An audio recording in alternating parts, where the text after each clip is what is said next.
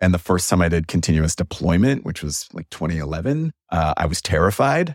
Deployment used to be 7 gallons of coffee and 4 all-nighters in a row to try to get the thing to work. Yeah. And I was like, we're going to do that every day. That sounds awful, right? But then we tried it and I was like, this is amazing. I will never not do this, right? I will never stop delivering value to customers as quickly as I think about it. Here's my idea. Now it's in the hands of customers. Like there's a little typing involved, but that's going away apparently.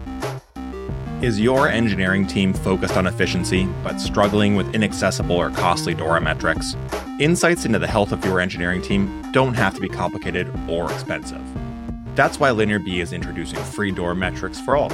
Say goodbye to spreadsheets and manual tracking or paying for your DORA metrics.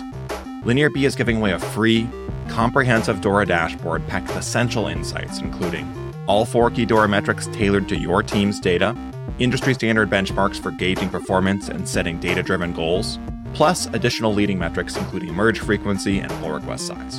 Empower your team with the metrics they deserve. Sign up for your free DORA dashboard today at linearb.io/DORA or follow the link in the show notes. Hey everyone, welcome back to Dev Interrupted. I'm your host, Connor Bronsdon, and today I'm joined by the CTO of CircleCI, Rob Zuber. Rob, welcome to the podcast. Glad to be here. Thanks for having me.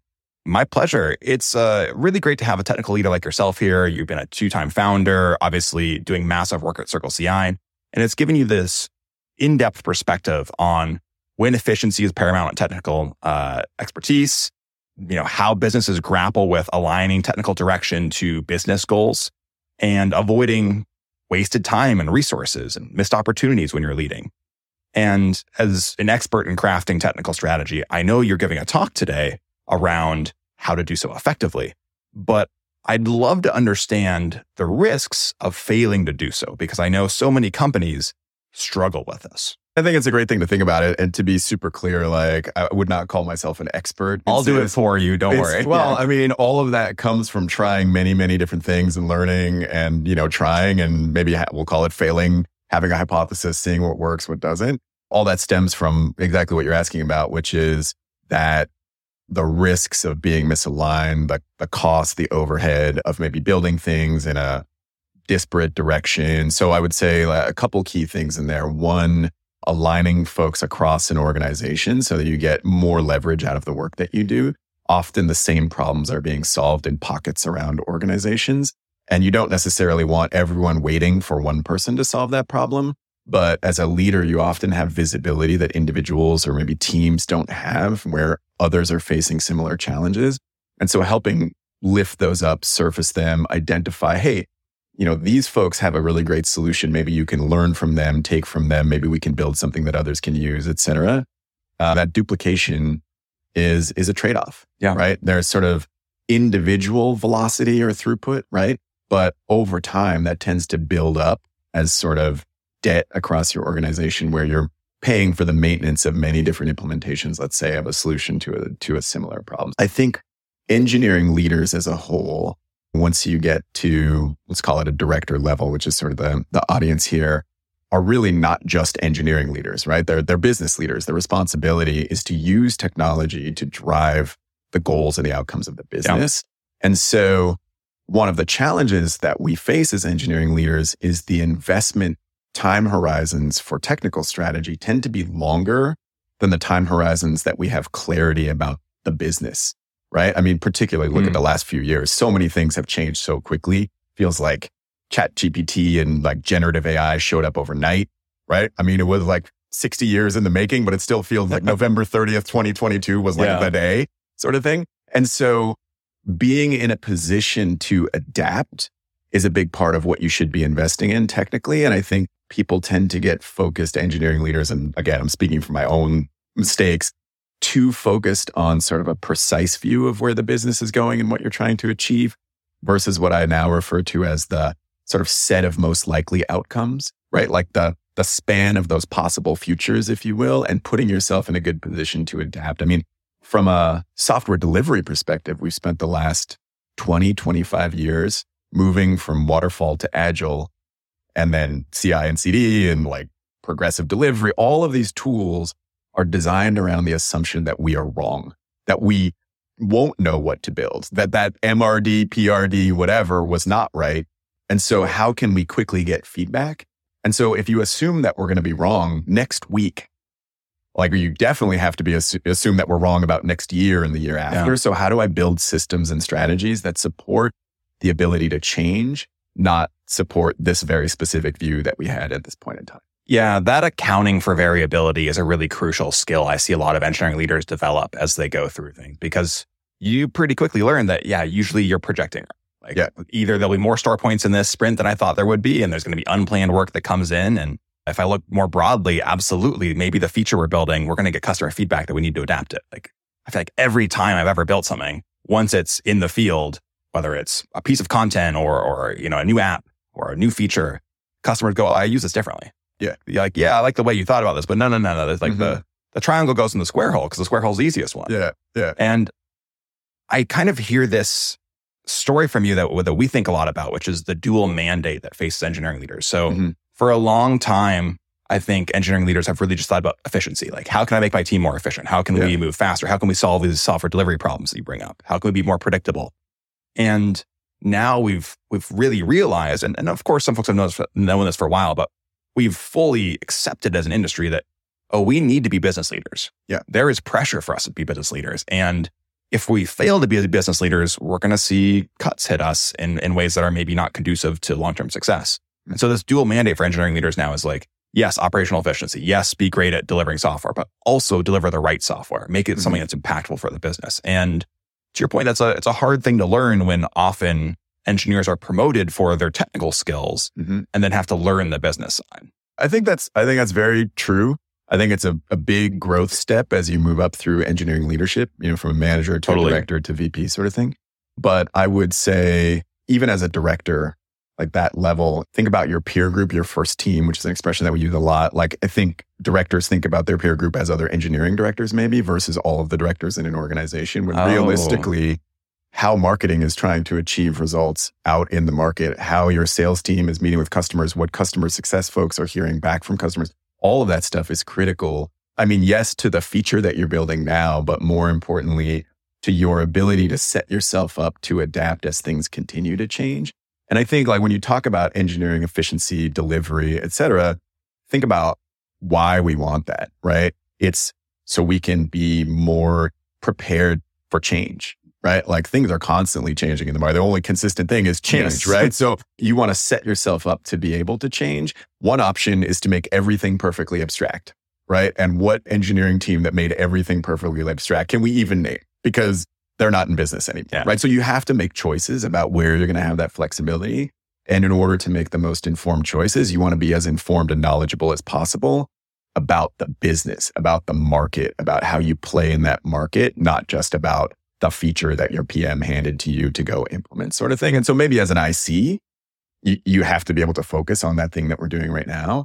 But even as you get more senior as an IC, you want to have that visibility out into the market, so you understand where the value and flexibility is coming from. Yeah, totally. Great staff plus engineers have context on what customers want, have context on the business needs. They understand the priorities of the business, and they help mentor and guide others in that. I think a lot of folks hear this and they go, oh, great general advice. Like, I think you had a great nugget in there about making sure that you're communicating with your first team, not just within engineering, but also marketing, CS, product marketing. What are other ways that you think engineering leaders should work to find that business context and understand what's happening in the rest of the business or the needs of the customer? Talk to customers. We're probably in a bit of a unique position because we sell to developers, right? Like, our customers are basically peers to many of those folks. So there's no excuse for us. I mean, every engineering leader I'm talking to here is either a customer or a potential customer, right? So they're thinking about the problems that we're thinking about. So that's probably easier for some, but all of the indirect feedback that you're getting is passing through filters that prevent you, I think, from being able to apply your own creativity to a problem, right? Like, if I hear a customer has said something to a salesperson who passed it to a sales leader who passed it to me, sort of thing, then I'm getting a very prescriptive view of what the customer is looking to do. But if I talk to that customer directly, again, in particular in the case where they're more like me than they are like any of the people in that chain in terms of what their interests are, I have a much better chance of understanding the problem they're trying to solve and maybe even how that problem is going to evolve in the future. That allows me to better think about how do we build the system that enables us to solve all of those problems, as opposed to how do we implement the feature that they asked for right now? And I think that's true across many spaces. I mean, I haven't always worked in developer tools, so I would give that advice to anybody. And even if you can't talk to them directly, like we use Gong, which is like I think many people do, right? Call recorder. You have some kind of call recorder. You have access to this feedback. And sitting and watching those calls as an engineering leader is fantastic for me, because I hear the phrasing and sort of nuance in the way people describe things that maybe doesn't necessarily get translated by the time it would get to me some other way. Yeah, it's interesting you bring up this idea of reducing the game of telephone that occurs so often in organizations, because to your point, maybe sales or marketing will hear something and they'll say, oh, we should have this feature. And they pass it to, product, and product then comes to you and says, oh, this feature that we heard.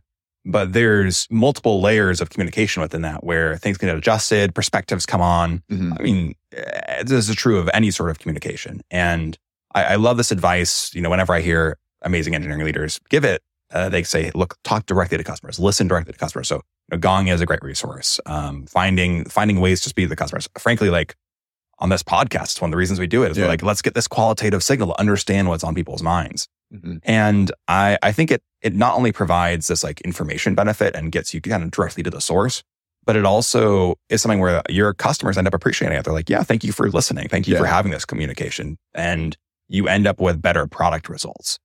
How do you retain that information though, as you're building out like longer term technical strategies? Is it more of a set signposts and guideposts so we make sure we're getting this feedback repeatedly and adjusting? Or what do you think about as far as like building out the longer term strategy? Yeah, again, I think the further out you get in time horizon, the sort of more generalized you're getting, right? So it's less like we're trying to solve this specific problem and more there's a set of problems or a type of problems that our customers are consistently running into, and we're not sure how we're going to solve them. So how do we build a system that will make solving them easy, as opposed to how do we solve that specific problem, right? And then what you're looking for is, okay, we believed that would put us in a good position to solve these problems. And then when we got to that problem, it was hard, right? We were cutting across the grain, if you will, of our system design. Okay, that tells us something new about our system design. Can we incorporate that in a way that continues to make our system design appropriately flexible? Like that's the way that I would think about it. Again, if it's abstracted in every possible way, it becomes so generic, it's useless. But I want to be able to make this kind of change rapidly. So how do I ensure, for example, that everything related to that change is sort of consolidated in one area or easy to make by the folks trying to make it, right? If every project is a 10-team cross-functional, Gantt chart, then your likelihood of delivering what your customer is looking for gets very, very low. Yeah, just hearing you say that, I'm kind of like, over here, I'm getting goosebumps like, oh no, this is a problem, because it creates such an issue with prioritization and the ability to pivot when needed. So I think we hear this advice a lot of like, okay, get to customers, learn more, have more direction. I think a challenge a lot of engineering leaders face is, okay, how do I then prioritize that feedback and actually apply it to make decisions? Well, there's a tough balance in there. So yes, I'm trying to set myself up for sort of future success. And I think you can ratchet that down or sort of focus in or zoom in maybe a little bit. And this is down to the IC, right? Even below the engineering leader, in that everything you're doing, everything you're building, everything you're implementing, you want to consider what's going to be easy to change or hard to change, right? Simplicity, I think, would be the first thing that I would point to. Again, with a sense that we have a really clear direction and we're obviously going to be on this path for a while, we tend to like orient specifically around that direction. I'm going to use hard code as like a metaphor more than specifically, but say, everything's going to move through our system in this one path, and changing that path gets hard. Whereas we don't really know, like really accepting that ambiguity and saying, okay, again, like all the way down to the way that I implement specific parts of the system, how do I make this easy to understand, easy to change? And a lot of that comes down to simplicity for me in terms of everything from like simple function structure to how services communicate with each other, and then sort of like that change co-location that I talked about before. I think this concept of applying simplicity is a great one. And it's really useful, I find, for engineering leaders to have like a clear example in their mind. Do you have an example from your career, whether CircleCI or previously, that you could describe about how you've applied this concept to drive that success? Is it easier if I talk about where it hasn't worked? I mean, That's a great option too. Yeah. So, I mean, a very sort of long story of my arc at CircleCI has been, in order to get to market in the early days of CircleCI, we leveraged our relationship with GitHub, right? Which was, you've already got an organization, it's got users, you've got a relationship between those users and the projects, et cetera. And so we were able to take advantage of a lot of things to get ourselves into the market. But what we unfortunately also did was sort of include that understanding in many parts of our system instead of pushing it all to the boundary and then making the internals of our system, I guess, simpler and less coupled to something else, right? So loosely coupled systems is something you hear a lot when you talk about simplicity, right? Yes. And so over time, we've changed that. I mean, there are many providers of Git. There are many people building things today like prompts for AI and ML that have nothing to do with Git repos. And so we now are effectively disconnected from that, but we had to take a lot of pieces and push them out to the boundary and define our sort of own internal model. And if we had thought about that future, which is not really that surprising now that we're in it, we would have been in a much better place to make some of those changes faster. So we had to go back and do the work to basically say, okay, this is not the full set of ways that people are going to use our system. And therefore we have to abstract ourselves away from that and push that again to the boundary. And I think even on that first implementation, but if you are talking to an external system, make all of your understanding of that external system isolated to a single spot so that changes in the external system don't impact you, right? And so that you can connect into a different one or like change the way that your internal systems work without worrying about any of the understanding of that external system. Yeah, reduce your reliability on a single point of failure. Yeah, well, it's definitely that, and your ability to make change, right? Or your ability to respond to change. Like when someone else is changing their API, one of the third parties that you depend on, you want that Never very happens. clearly isolated in one spot. I mean, they will give you notice and all those other things, but if you're, yeah, exactly. Okay, sometimes let's just be nice for a little bit, but you want to make sure that you have a very easy path to deal with that, and it's not this scramble. 17 teams are trying to fix things right now because one external API changed, right? It should be really easy and isolated. To pick a example out of a hat here, like look at what happened with Reddit earlier this year, where we've seen massive protests against the changes to the API. Mm-hmm. And part of that's that so much of the systems that were relying on it were directly relying on Reddit. Well, they weren't using other platforms, but it's so easy for what you build to be fantastic and work incredibly well until one thing changes with this key system that you're integrating with. And it can completely destroy the infrastructure of what you're trying to do. So I think this is a smart approach to ensuring that you have reliability and control of the technical approach you have. Yeah. However, I'm also, from what you're saying, hearing this thing that from the start, maybe that wasn't a priority. You had to just get into market. Yeah. What did you do to take this retrospective and almost like post-mortem approach to decide how you need to adapt? In that particular example, there were many processes. It's been a long ride, but there was effectively an early realization that we wanted to talk to other systems. And we put some initial implementations in place that still, they were more abstract, but still more kind of in multiple parts of our infrastructure or code base.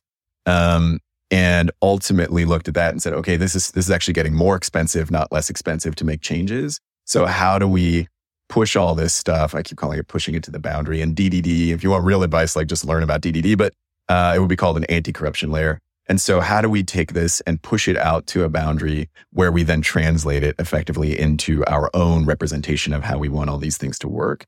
I think from a retro perspective, like some of this was obvious in terms of how the market was shifting and then also in terms of our own ability to move. I think there was some natural progression, but then along the way, if we're going to be naturally progressing, this is kind of where it comes back to technical strategy. Like if there's a natural forcing function, let's say, to change the way this works, let's actually stop and have more people just for a minute think about what we think this needs to look like versus solving the next day's problem and the next day's problem. Like this is where that time horizon sort of situation comes up, which is, yes, we could add the next thing right now, but what do we think the next 5 or 10, or does this turn into 300 look like?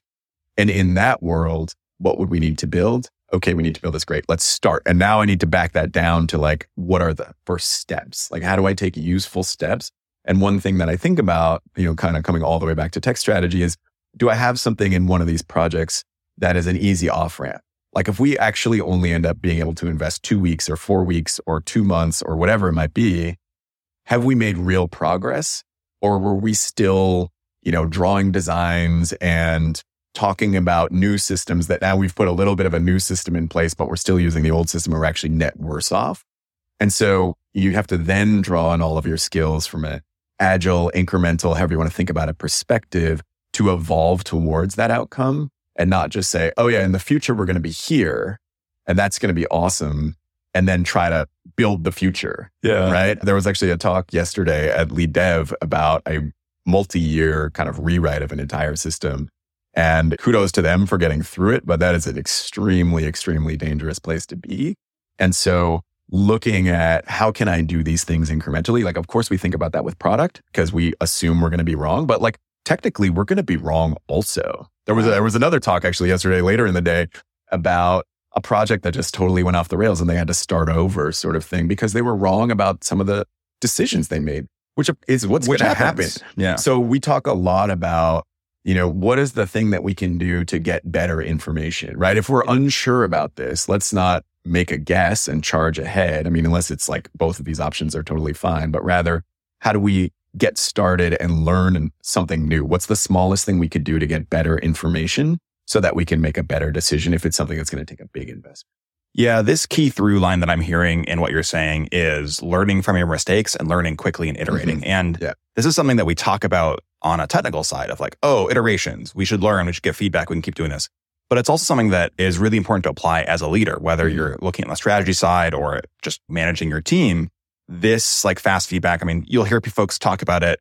Obviously, continuous learning, that phrase comes up a lot. Or you'll hear a growth mindset, which really just means learn from your mistakes, learn from things you're doing, and keep improving, do these postmortems, keep evaluating. And to your point, break that unit of learning down as far as you can so you can be doing it as often as possible because that's how you outpace competition, so to speak, by improving your knowledge. I think that your point about mindset is huge in there, which is we don't know. There's so many sayings about this, but as we grow as leaders, I think we tend to like realize that more and more, that it's not about having the right answer. It's about having the right set of questions. Like, how can we get better information? How can I help people get better information so that they can make good decisions, right? And how can I grow them how do you learn to the place where they realize I don't have to have all the answers. What I have to have is an approach to get some answers so that we can move forward. The other key piece that I'm hearing from you about how to adapt strategy and priority based on conditions obviously applies to that continuous learning mindset. But I'm also hearing this idea about looking around corners, trying to project ahead and say, okay, like, let me be a little prepared for some of these risks. Let me understand some of the directions it can go, because by doing that, you're reducing the future cognitive load. Because let's say something goes wrong. You're like, oh yeah, I thought that might happen. Like, well, okay, now we can learn from it and apply it. And instead of going into the moment and saying, oh God, something went wrong, what do we do? You have at least a general idea of how to apply it. Yeah, I think that notion of being prepared for something going wrong, something just, I'm a big fan of hypotheses, right? Like at the end of the day, this is a hypothesis. We're making a bet. And so we're trying to measure the risk of taking that bet, right? And there's lots of ways to de-risk bets, right? Again, how can I learn a little more to sort of make a better decision? But if you treat it as that, this is an exploration to get new information, then it's a much more comfortable conversation, first of all, right? Like, what did we learn? Oh, we learned that was the incorrect hypothesis. Yeah. Cool. Like, no one's upset about that. No one's emotions are tied to it, right? We figured something out. That was our plan, was to learn something, right? I just finished this book, Modern Software Engineering, and I think it's Dave Farley's book. He does a great job of talking about applying the scientific method, if you will, to building software. And all of science, like everything that we know, came from guessing and then testing. Maybe it's this. Oh, can we get empirical evidence that that's true? Oh, actually, it's been proven wrong because this other thing came up. No one's like, I've failed as a scientist. They're like, I did my job. I learned something really interesting about how the universe works or whatever. Yeah. And if you think in that way, then all you're trying to do is get better information all the time, instead of, again, tying everything to this was my idea and now it's a bad idea sort of thing. Like, that does not allow you to move forward. It does bring up another risk, though, where some folks get so obsessed with this idea of being right the first time or like really nailing it that they spend too much time on that. Like, let me figure out my hypothesis. Let me strategize. Let me try to protect the future instead of saying, okay, let's get my hands dirty. Yeah. make one hypothesis, try it out, fail, learn from it, have more context and information, and go apply that. Yeah. We have tried to instill, and this is hard, I'll be honest, that even doing things that you know are the wrong direction, if you will, can be useful if they will give you new information. So in an incident handling situation, right? So let's say we're having a production incident. We would want to restore service to our customers first and foremost. That's the most important thing, right? And saying, what if we turn this thing off? Well, we're not 100% sure. Or what if we roll this back? Let's take a really simple example. What if we roll that thing back? Well, we're not 100% sure that that's the problem. But if we roll it back and it doesn't fix it, now we know it's not the problem. We don't have to debate it anymore, right? Instead of feeling like, oh, but we need to have the right answer in order to make a decision right here. Like even doing things that's not necessarily the wrong direction, but doing things that we aren't confident in, if they will tell us something new and we can gather new information about the situation, is a completely reasonable approach. And then if it does fix it and we don't understand why it fixed it, let's discuss it in the retro instead of while customers are not able to do their work, sort of thing, right? So like A, that's like a little bit on the side about having clear priorities and what you value, but B, saying if it gives us new information, then we're willing to try it. And, we apply that across a lot of things where we say, oh, we're not really sure if this is important or if this is important. Like, let's get rid of it and see what happens, sort of thing, right? Like,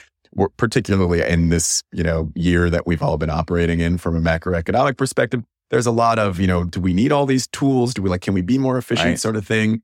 And you sort of, you look around and see, well, someone's using this and someone's using this and whatever. Like, could we consolidate on one? And well, that would slow us down in this spot, but would it speed us up overall, right? It's sort of like trying to zoom out a little bit and look at what's the big picture and will this drive us towards our goals? And that might feel a little backwards over here, but we can make that decision to sort of drive all of us forward. I think this aligns back to one of the first themes you mentioned around how to create great technical strategy and make sure you hold it forward, which is getting business context. Because what you're talking about is two things. One, it's getting technical context, on an incident, on something else. Like this is something we already do or should do as a best practice. And so then if you apply that out to saying, okay, we also have to be business leaders at a certain level, great. Then it's logical. You should try to get the business context from these communications, hypotheses, et cetera. And the other piece is, I would say, where you're thinking about efficiency of tools, thinking it through. In some ways, that's also business context. That's CFO context of knowing like we need to cut our burn rate, or we need to reduce our tool spend, or simply we need to manage less tools because it's the overhead of that is challenging for our platform team, or it's challenging for just organizational throughputs because it creates these communication barriers and it creates information barriers. And so I'm hearing this theme for you where like you deeply value learning and context, and I think it applies directly to your talk. And so I'd love to zoom back out a bit and say like, what are other things that you view as key to maintaining this crucial technical strategy direction? It depends on your level a little bit, but I would say for me personally, I even think of technical strategy as secondary because what it allows me to do is focus more of my energy on my first team, which is the executive of the company, right? When you're a CTO, your peers are not mostly technical leaders, right? They're the CFO and the CEO and the CRO and whatever. I don't necessarily think of it as just collecting context and putting that into technical implementation. Like my job is to solve the problems of the business. And if technology is helpful, I will apply technology. If my team or my organization or the engineering organization is helpful, or how they're behaving needs to change, or what they're focused on needs to change, then absolutely, like I will use that knowledge to drive that.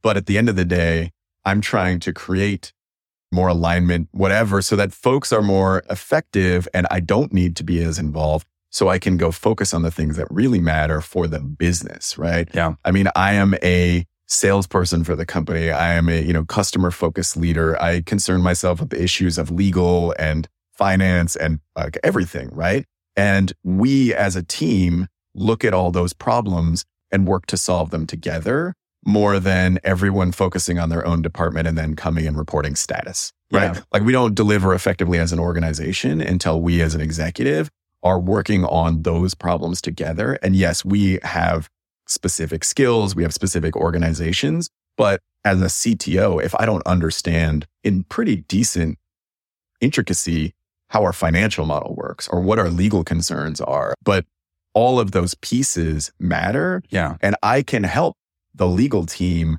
make good decisions about how we should be structured globally, right? I can help the finance team make good decisions about what we should be spending in different areas, or look at where their concerns are and say, oh, I think I know a way to solve that problem that may not even be coming from a technical perspective, but just from my understanding of the business and the market.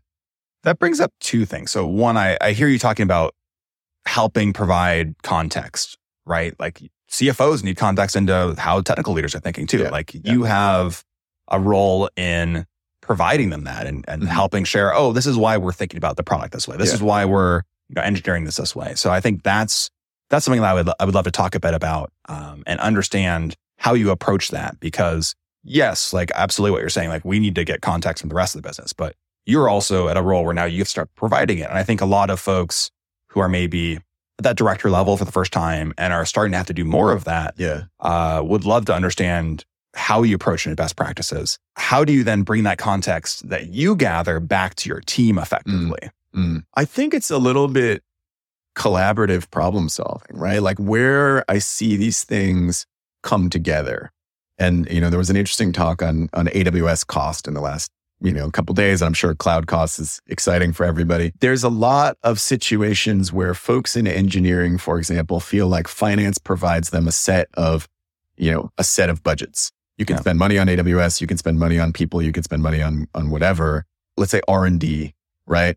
So I'm thinking like in accounting lines from a public statement, but R&D is going to spend a bucket of cash and try to drive the maximum outcome for the business. And I, as a technical leader, can say, actually, if we spent less on people over here and more on third-party software, or actually reduce this part of third-party software and put that into our cloud spend or whatever, we would have greater impact for the business, right? So that's not necessarily something that someone in a finance role is going to see. Like I need to help them see that, help them and learn from them. Like what is the difference if I hire a contractor versus a full-time person? Like what does that mean for the company? Do I want to buy a 3-year commitment to get an additional discount right now? Or is that too much risk for us as a business, right? Like all of those things are places where I have useful information and my CFO has useful information. And the best outcome is not going to be them telling me something or me telling them something, but us sitting down together and saying,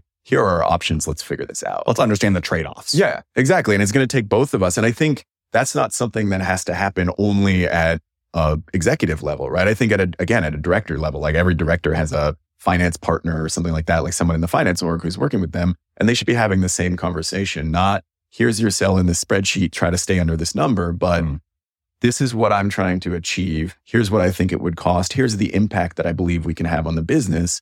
Are we in a position to spend that cash right now if it's going to return in 12 months? Or do I need to be spending cash that's going to return in 6 or in 3? How can I think about structuring that? Like that's a conversation that I would want directors to be having. And if you're not having those conversations, you're not preparing yourself to then be a VP where you're definitely having them, or a CTO or something else. If I'm a director or maybe even just like a senior engineering manager who wants to take a step to be a business leader, how should they be thinking about that level up process and how to grow? Yeah, it's a fantastic question. And I always struggle a little bit in these conversations because I've been a CTO for like 16 years by starting company. And so that's one option. If you go run your own business, you're going to learn all this stuff very, very fast. Yeah. You spend a lot of time with your investors and you will be the CFO at some point because you won't have one yet. And it gives you a very, very good perspective of what matters, particularly when you're trying to find product market fit and trying to be super efficient and, be nimble. Like that's a very good perspective. You don't have to do that. It's not for everyone. People are stressed out right now. And I would say it's like a very high stress thing. Yeah. Participate in those conversations. I mean, whatever level you're at, there's someone above you who's having a bigger conversation about that topic. And I would say I don't have a lot of people coming to me saying some of my folks. I mean, to be clear, I actually don't run the engineering organization. I have a sort of small group of very technical IC folks that work for me. But some of those folks are interested. Like, help me understand, what the CFO is thinking about right now. And I'm happy to have that conversation because I have enough context about what the CFO is thinking about because we were very close to be able to share that with someone. And then if they said, I'd like to understand more or tell me about this. And I said, I don't have an answer to that question, but she would love to talk to you, right? Because that's helpful to our CFO as well. I mean, I'm not going to send 200 engineers to talk to the CFO, Right. but people who are keenly interested in trying to get that growth. Or, let's have a session. Maybe if all of you want to understand, like if I see enough of that interest, all of you want to understand, let's have a session and talk through the things that we're seeing and the things that, our finance team is seeing and what really matters so that we can each get a little bit more context about what matters. I don't know if it's everyone, but I'd say folks are generally reluctant to just ask around, hey, this is out of my wheelhouse, therefore I shouldn't talk about it. But those things out of your wheelhouse are the things that are going to help you be a good business leader. And ultimately, growing as an engineering leader is about growing as a business leader, because the more of the value and impact that you can have around the business that you can bring, the more you're going to be able to move up through those roles. Like at some point, you're not about technology anymore. You know everything you need to know other than the ability to learn new tech or understand the impact. And what you need to know now is how the business functions and how to be impactful. That alignment piece and bringing that alignment back to your team, as you brought up, is also a crucial skill set. Are there any other best practices that you would mention around helping share all the context you gathered or encouraging others to gather context themselves? I had this moment recently, which was, I don't know, I'll just describe it, where I had received some questions about some other stuff related to, how we were structuring teams and some sort of low-level stuff. But the signal that I got from that set of questions was that people didn't understand, within parts of engineering, basically how CircleCI makes money. And I don't mean we charge customers and therefore we get paid and we make money, but literally like how we really go to market, right? What our growth and expansion model is inside of our customers, et cetera, because they think about the user and they think about the problems of that user, but they maybe don't see, our go-to-market motion and the split between what happens with self-serve customers versus what happens with, customers where we have a sales engagement, those sorts of things. And so I basically kind of drew a bunch of diagrams and did a talk at one of our R&D call hands. We call it whatever, ridiculous name. But anyway, an all hands that's on a call. And just walk through step by step. This is how people join. This is, this is what it looks like when they're free. This is how they pay us. This is what revenue recognition is for like very sort of accounting pointed terms. But that matters in terms of, how we build features, honestly, like what it is, what kind of capabilities we're trying to give to our customers so they'll be successful on the platform. There might be big opportunities like that to say, okay, like just this is how our business functions from a purely sort of someone else's perspective, right? A finance perspective, a go-to-market perspective, and understanding that picture.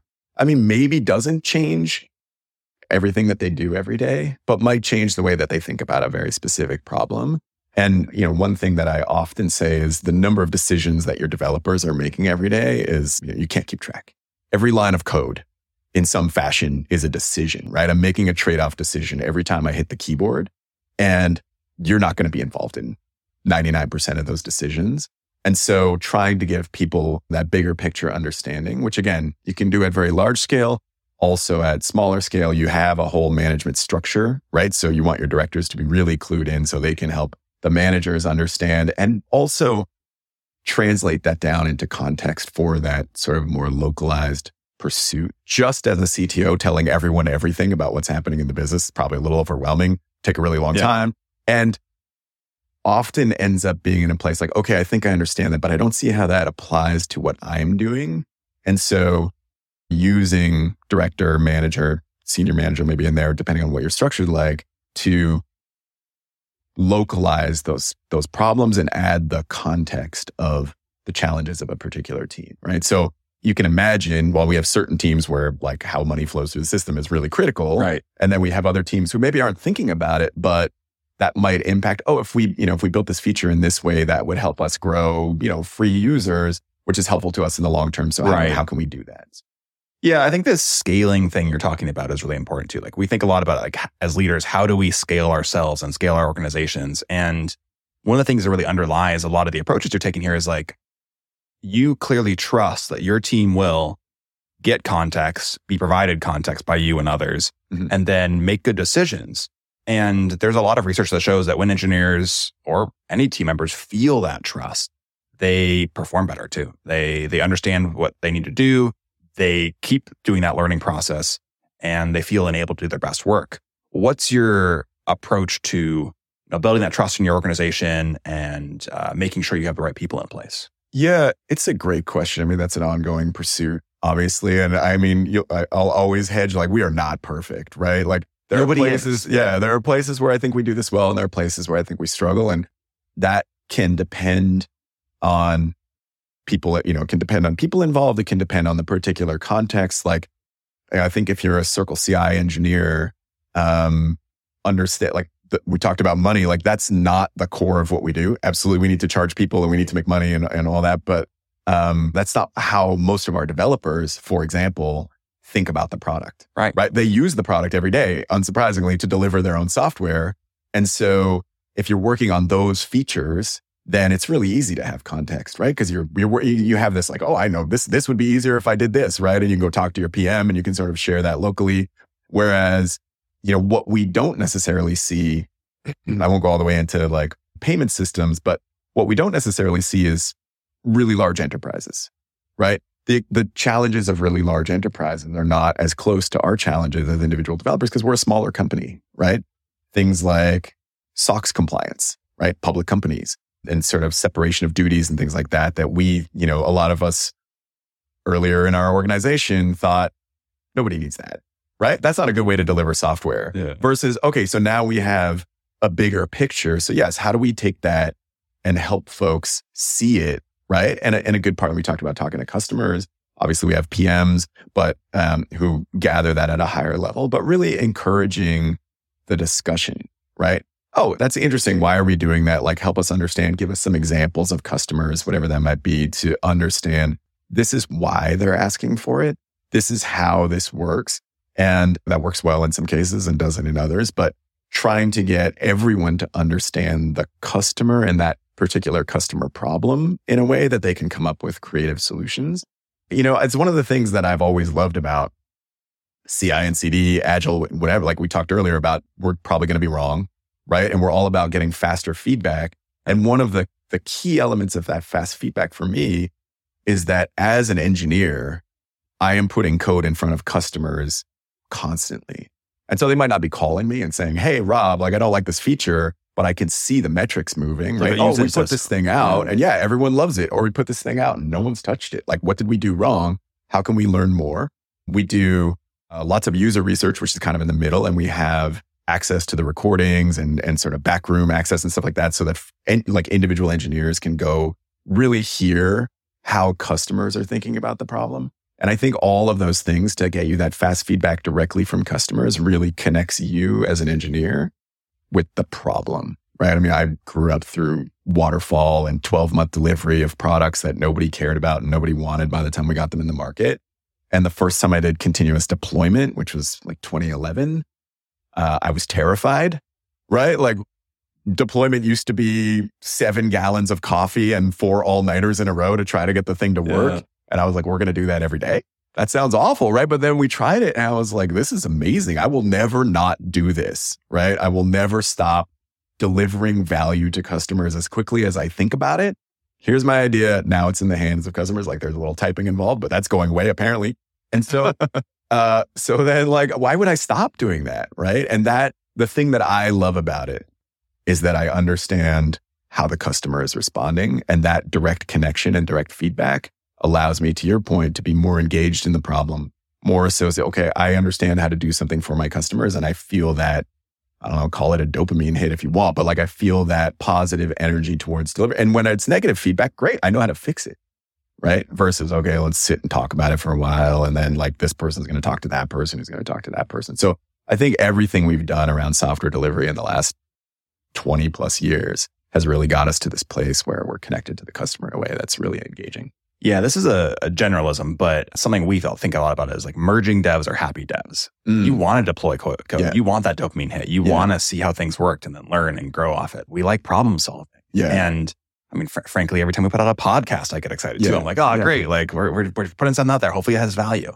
I think a lot of what you're saying is great advice for technical leaders at every level. Yeah. Get business context, understand the customer, talk to your peers, learn, iterate, test hypotheses.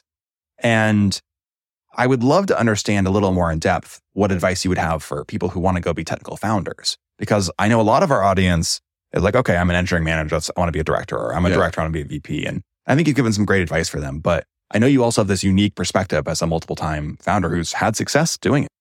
It's going to be a ride. It's hard work. That's not really helpful. I mean, I think a lot of my approach as a leader comes from that, right? Like, so if a lot of what I'm saying is how I would approach starting a business, even more than in anything you're doing now, the faster you can get feedback about your idea, the more chances you're going to have to get it right.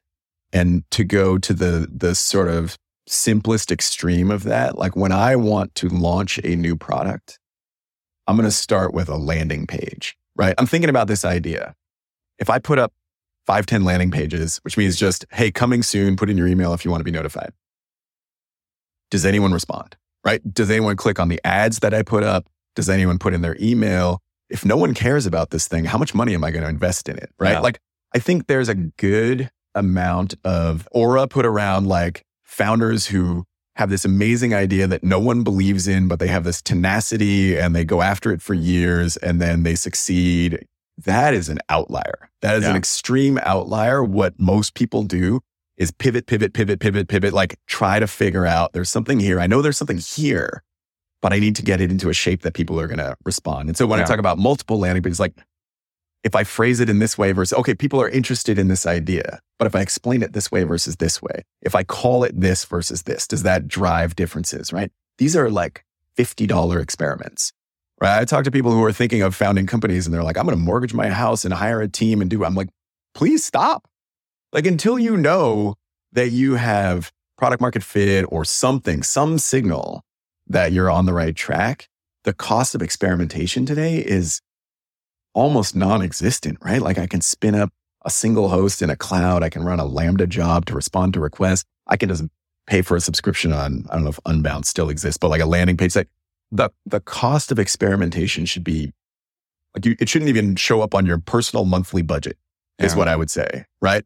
And so there's so many opportunities to learn and figure out where you have an opportunity. And then from there, don't lose that discipline is all I would say. Like, doesn't matter how big you get. It doesn't matter how fast you're going. Like, stick with doing the things that you have some evidence are going to drive value. And if you don't have evidence, find evidence, right? That same, like, how can I test a hypothesis that tells me if I'm going the right direction or not? Because the faster you adjust, the more time, right? Let's say you're funded at this point, right? You've got cash in the bank. And you need to put that cash to maximum use. Like, are you going to spend it all building the first version of the product that no one likes? Or are you going to build 18 versions in that time, right? Because if you build 18, you got way more chances to get it right. And so that discipline, I think, is super critical. Keep making hypotheses or bets and getting more information and learning from it. Yeah. And I mean, you brought this up or alluded to it earlier that, I mean, things change really fast, both in technology. I mean, yes, ChatGPT has been technically out for a while, but it went viral really fast. And now it's this normalized thing and LLMs are everywhere. And we're all talking about how can we apply an LLM within our technology? How should we be managing our data? 2 years ago, not everyone was doing that.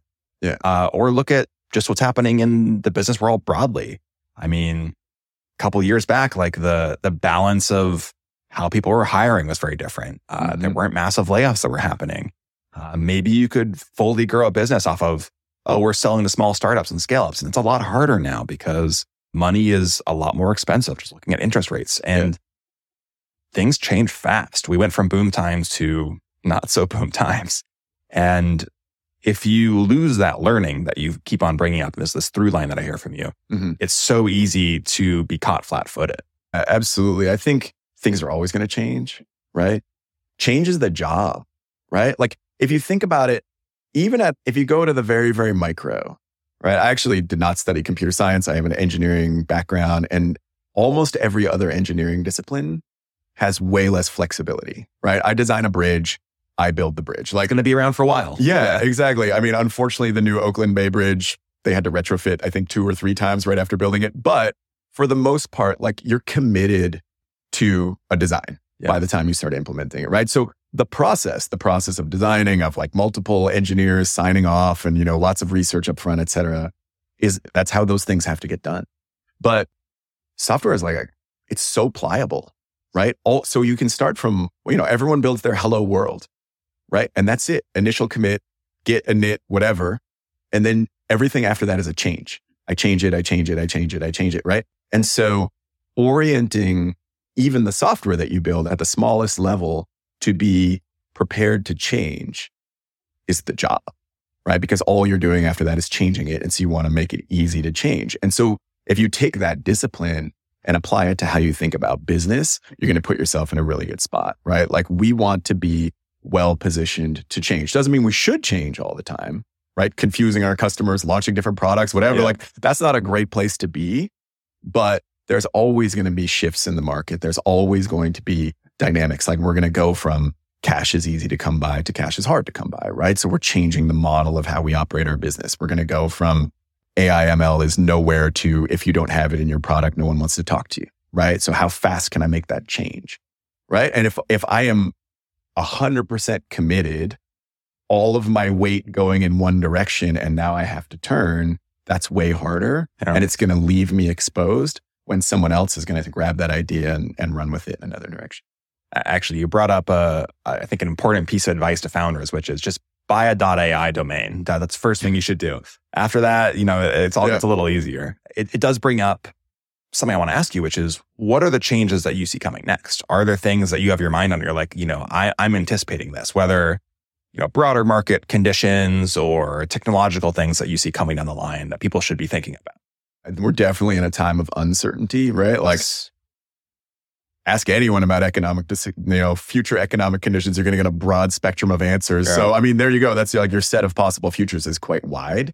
I'm not going to say this is the one I'm betting on. What I'm betting on is a high variability in there, right? Yeah. So then your questions are, how do I hedge, right? Which I think I've been asking that question a lot more lately than I have in the past. And I think it's a really interesting question. I don't know if people are familiar with like financial hedging, and I'm not going to talk about that model. I'll just say that's a mistake I've made before, right? Like thinking I had the potential future in mind and going all in and jumping on it. And when it works, it's great. Yeah. But when you're wrong, the risk is high. And I would say in those kinds of conditions, another thing that I would highlight, which I think is good for founders and for many folks, is I can only think of it metaphorically, but knowing what your stop loss is. What is the point at which if this is not working and we can't prove it, we are going to call into question this plan? I love this expression, a Ulysses contract, and I'm not going to explain all the details, but it's basically like, when I am of sound mind, I make the commitment to certain behaviors such that when we are in the moment, right? It's so easy to say, what if we just keep going? What if we just keep going? And my favorite examples of this are all from like mountaineering disasters. And I'm sorry for bringing this up, but like a turnaround time where you say, if we are not in the final stretch by 2 p.m., we are going back down the mountain because then we're going to live to like do it another day. Yeah. And every mountaineering disaster story you read has people going past the turnaround time. We get the summit. We're so close, right? We're so close. Maybe we're oxygen deprived and now we're like, right, because you're making terrible decisions. Yeah. Right. And we may not be at, 8,000 meters or whatever in our day jobs, but under stress, right? Oh my gosh, we've like burned a bunch of cash. Yeah. And now we're feeling stressed that we have to make this work versus we've proven it doesn't work. How much time do we have to pivot or like, what is our hedge? What's our other option? All those things I think are good to frame early. There's this belief that founders are people who commit to this one idea and they just keep, charging forward. Don't let that be your thinking. Absolutely. There are points where people will question and you have a vision and you need to pursue, but you need to decide like where that is. Because if you just think the first thing you thought of is going to be amazing, you can burn tons of cash, tons of trust, tons of future opportunities by pursuing something sort of without checking in, I guess. Yeah, that check-in is crucial. Rob, I've really enjoyed this conversation. Do you have any closing thoughts you want to share with the audience about what's coming, advice, or anything else you want to mention? Prepare yourself for change. I think the thing that I would want to land out of all of that is that approach makes things easier. I think we often end up in this spot and we're all under a lot of pressure right now. We're all sort of exhausted from just a few years of what's been a grind. Oh, man. And it feels like, you're asking me to do something more maybe, but it generally pays off to put yourself in the situation where you are more adaptable. Yeah. So I would take that extra time, like focus less on what's the thing I have to do right now and a little bit more on how do I set myself up, particularly as leaders, for a wide variety of outcomes in the next couple of years. I mean, we at CircleCI, unsurprisingly, trying to adapt and focusing on adapting to this whole shift in AI ML. How do we put capabilities in our product? Like, are we prepared for that change? How do we support other people trying to build those things? Like, what does software development look like over the next couple of years? That's super fascinating. I'll just say, if anybody wants to talk to me about that, come find me. There's a broad spectrum of possible futures, probably more than we're used to at the moment. And so take the time to step back and look at how are we going to act in each of these situations, and how do we set ourselves up to be successful across that broad spectrum. De-risk a bit and understand what could be coming, because you'll be more prepared for it. I think that's a great insight. Do you want to talk about what CircleCI is doing in AI ML? I'm happy to dive in there a bit more. I would say that there's two things that we're very interested in. One, again, is how do we help people deliver software faster of any kind, right? We launched this error summarizer. So you have a stack trace, you can click a button and get an English sort of explanation of what the problem is and how to fix it. We're going to continue to iterate on tools like that. We've, in the lab, at least demoed self-healing pipelines. So if your build breaks, we'll just fix it for you, because we have all the tests. We know what it looks like to be right. So we can generate code that is right according to your definition, even if your code is wrong, right? That's a pretty cool spot. That's pretty rad. Yeah. And then on the other side, many of our customers are in the same situation, right? They're building AI-enabled capabilities into their products, and they're unfamiliar with how to test those, right? As engineers, we're all used to determinism. Like 2 + 2 has been 4 for a really long time. And now it's like somewhere between 3.1 and 4.9 is probably okay, right? Yeah. And so helping folks, just learn and understand how to do that effectively in their standard software practices. Like, we don't need to reinvent all of software delivery to deliver software that happens to be AI-enabled. And so including some additional capabilities around non-determinism, stuff like that. And then we're looking at all the other tools that we have and helping folks apply them. Like, I'm testing a new endpoint in a product, right? Does that look much different from I'm just rolling out a new version of something? Like canaries, blue-green, feature flags. Like, we've built all the tools for these things over time, and software engineering has solved a lot of these problems, but we're at this interesting intersection of kind of two communities: folks who have been building AI, ML in the lab, and folks who have been delivering software that they expect to behave exactly the same every single time. And so we're bringing those pieces together to help those software engineers deliver with the tools that, like, honestly, the AI, ML folks have built all the tools. It's just that the software engineers don't necessarily know that they exist or how to use them. So putting that into your delivery pipeline so you can continue to deliver effectively. And I always tell this joke or whatever, I guess it's like self-deprecating.